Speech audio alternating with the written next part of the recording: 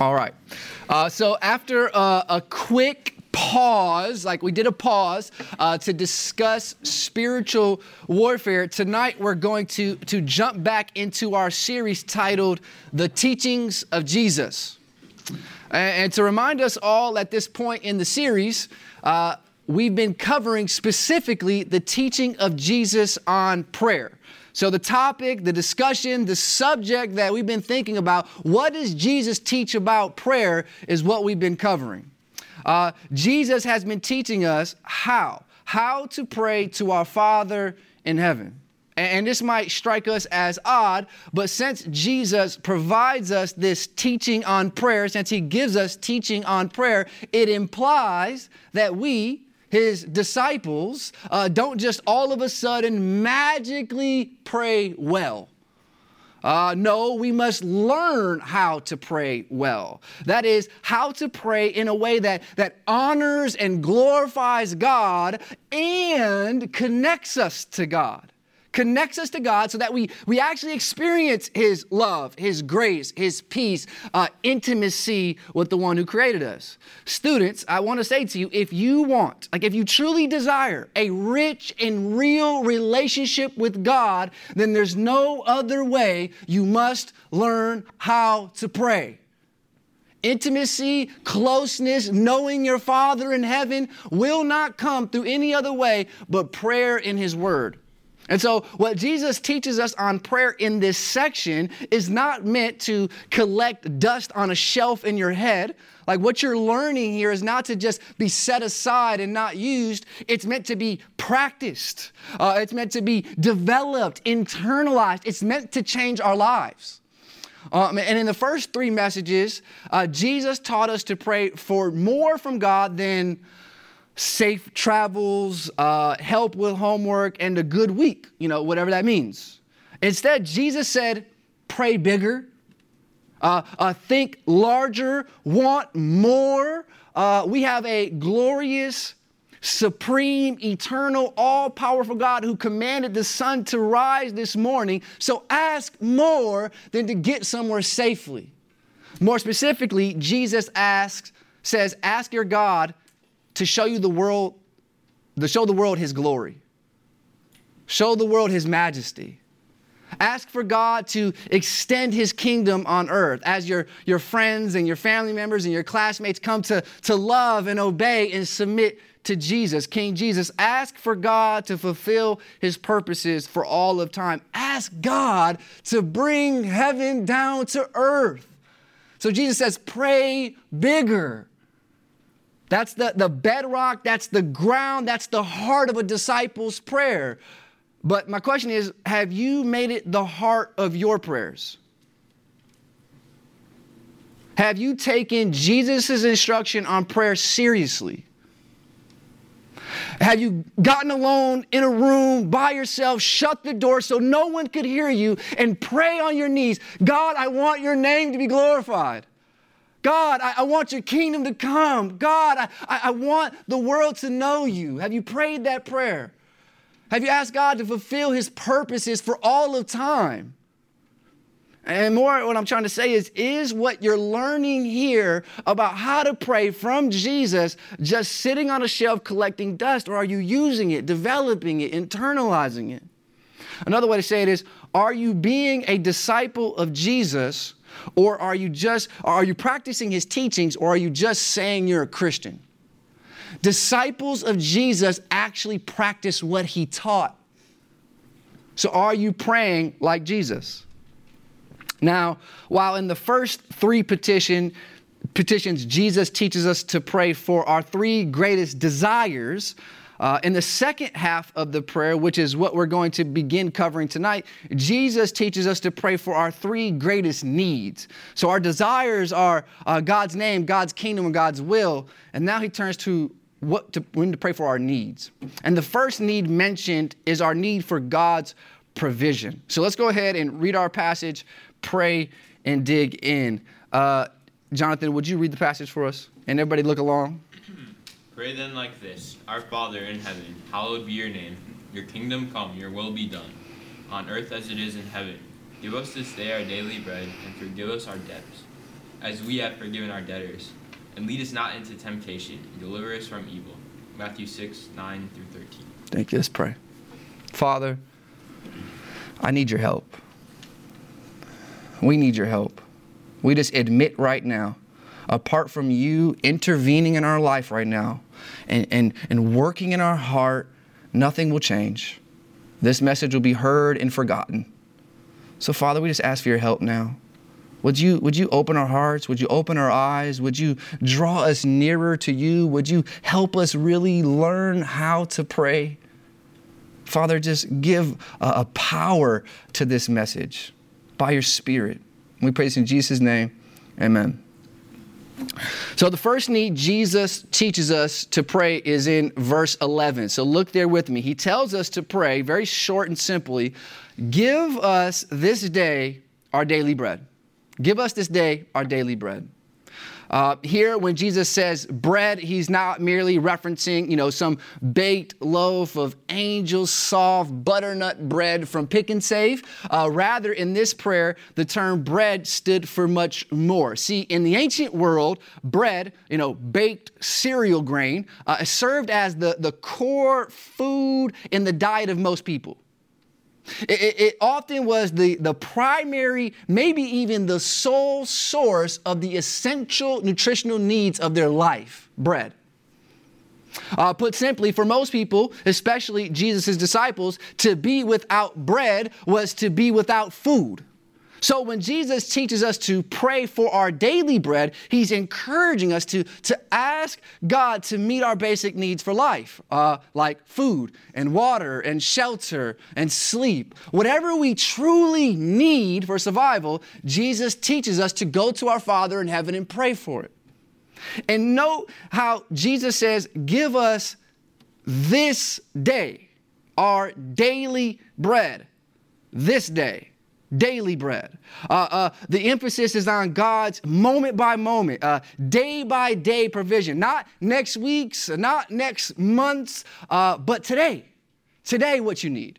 And this would have really resonated with the disciples. Like when they're hearing Jesus give this lesson on prayer and him saying, give us this day our daily bread, that would have hit home because in the ancient world, it was much different. Many of Jesus' disciples were in the lower economic class.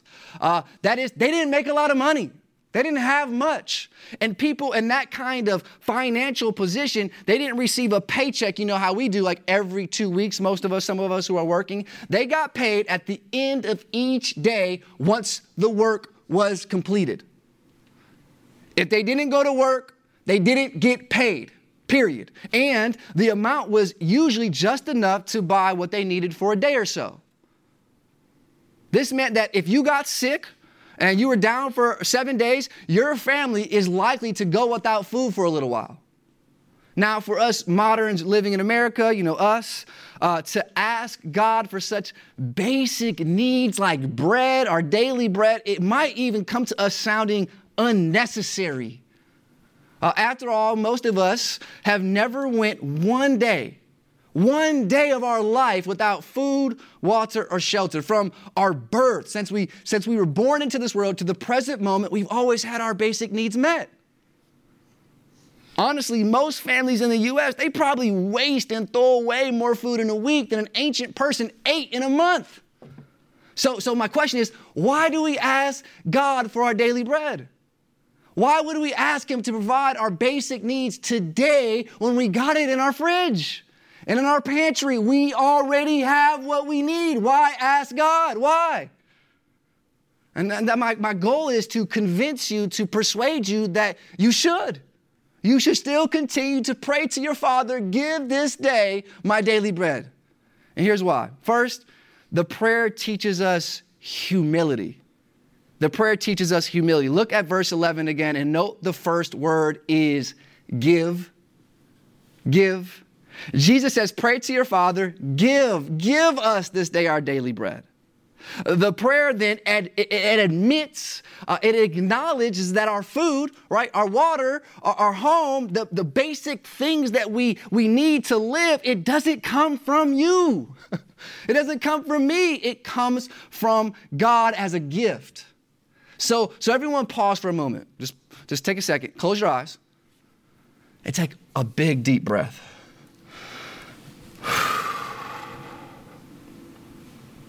You can open your eyes now. You can't take one breath, one, unless God sustains your life right now. One breath.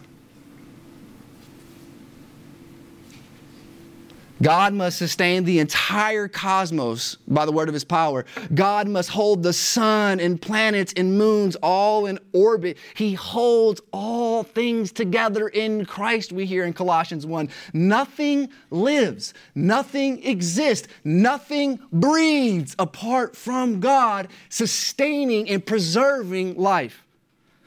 You ate food, you drank water or something. You woke up today because God gave you daily bread. That's why you are alive right now.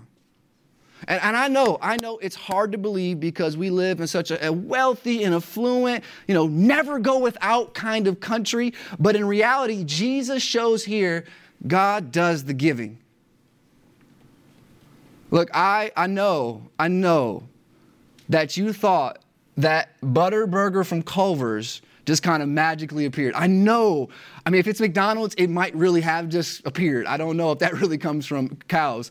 But Culver's actually had to buy their meat from a distributor, and that distributor ultimately got it from some cattle rancher, and that cattle rancher had to feed the cows grass and hay and various other vegetation-based byproducts. I don't know what they're feeding these cows nowadays. And all of the feed cows eat depended on what? Sunshine, rain, water, and where does that come from? God. I know we go to grocery stores and we just buy stuff now, and we don't have a real understanding of how everything that sustains us comes from the weather being the weather, which God sustains. So therefore, God produces the conditions of our world that allow us to breathe, eat, and move. We're not self-sufficient. We're not self-existent. We depend on God for everything. And so then, when we're praying and we're asking God for our daily bread, we're asking him for what we need to survive. It keeps us, it guards us, it protects us from actually thinking and coming under the false notion that we give ourselves life. So the prayer humbles us. I don't care if you have a job.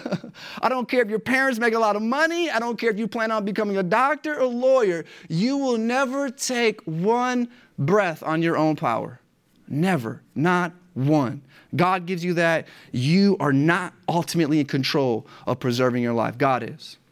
So my encouragement is, don't live in a mirage. Don't live in an illusion.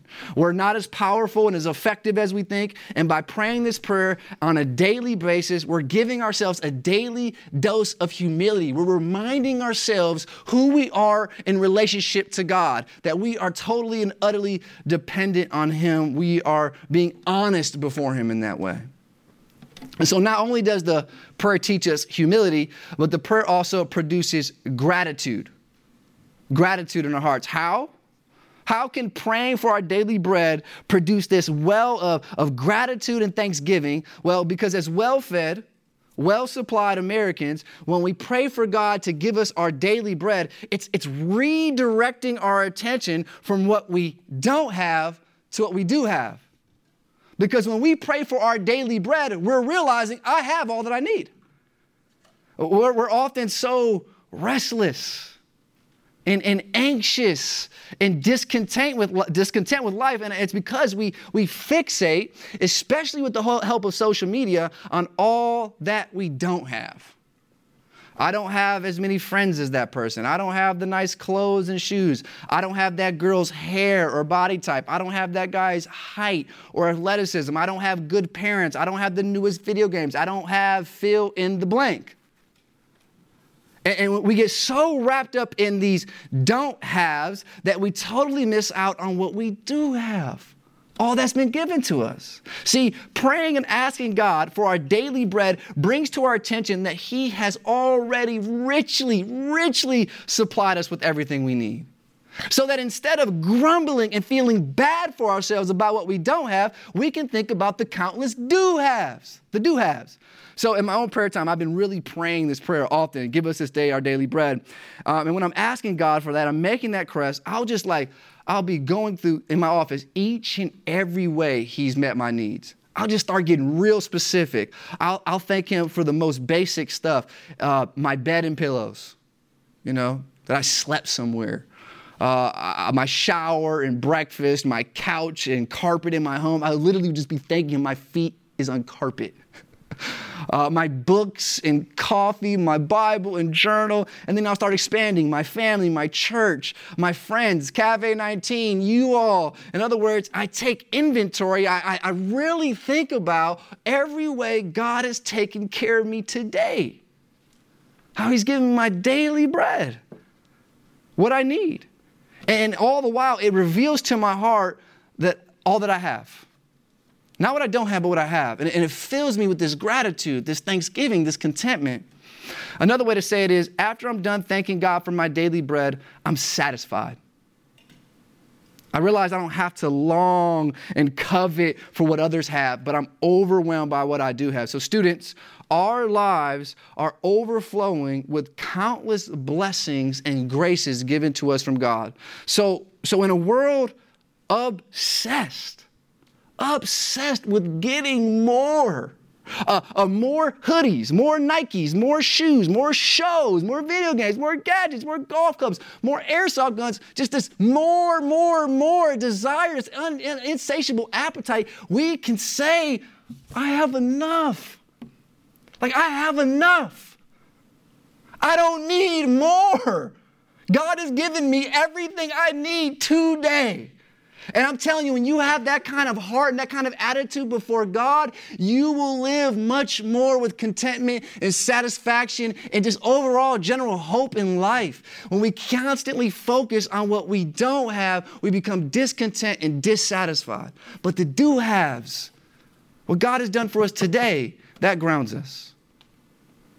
Lastly, the prayer shows us God's fatherly love. Now, for many ancient Bible scholars and teachers, they just couldn't believe that Jesus would go from praying for such heavenly petitions like God's name and God's kingdom and God's will. They couldn't imagine that he would go from praying for all these things to bread.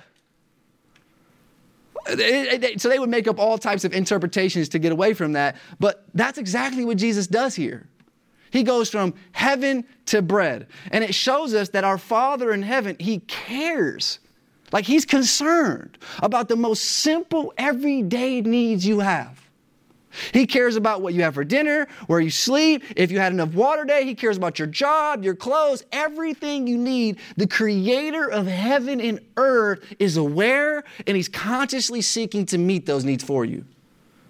He wants to take care of you. So when I come home from work, I always have a snack. And when I'm eating healthy, it's Greek yogurt and bran buds. Help you stay regular. But other times, it's Snyder's cheesy pretzels and tortilla chips. And most recently, I brought back a classic, sour cream and cheddar Pringles. Yeah? John, I seen that, John. I seen that. And since I do this every day, I come home and I walk in the door and I kind of say hi, greet everybody. Then I go to that cabinet and I start rummaging. Levi, my son, he anticipates it. And so as he sees me rummaging in the cabinets, he's like, "What do you got, Papa? What do you got? What do you got?" And then he starts saying, "You can come in here, Papa," once he sees me grab it. "You can come in here." He's referencing like come into the living room. And basically he wants me to sit on the couch with him in the living room. And of course, I accept his offer and we'll sit on the couch and we'll snack together.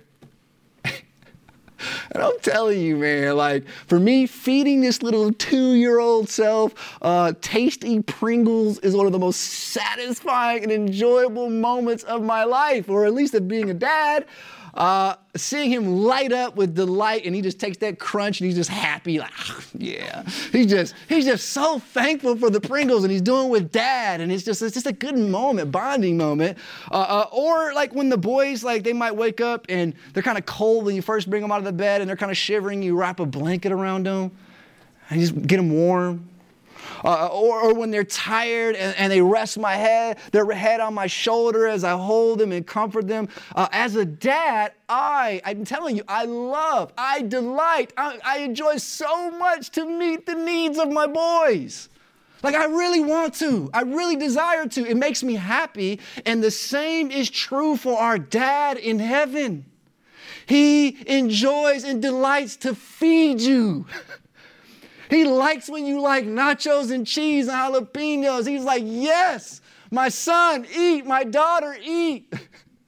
He loves you. He's concerned about you. He's concerned about your sleep schedule and how you spend too much time on Netflix and TikTok and on your phone. He's concerned about your daily needs all the time. And he loves to meet them. He loves to satisfy you. And so that's why Jesus, he gets with his disciples and he teaches them to pray to their Father who loves them, who's concerned for them. Give us this day our daily bread. And so are you praying that way? Will you commit to pray that way?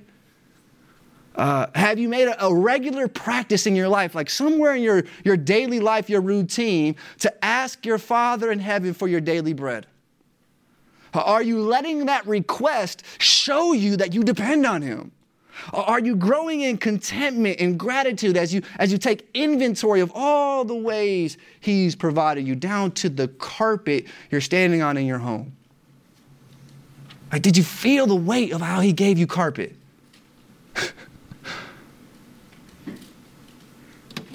Are you sensing more and more how amazing it is that the God of the heavens is our Father and is absolutely committed to taking care of you? He's totally committed. Again, listen, Jesus' teaching on prayer, it's not meant to sit on a shelf and collect dust. It's meant to be practiced. It's meant to be internalized.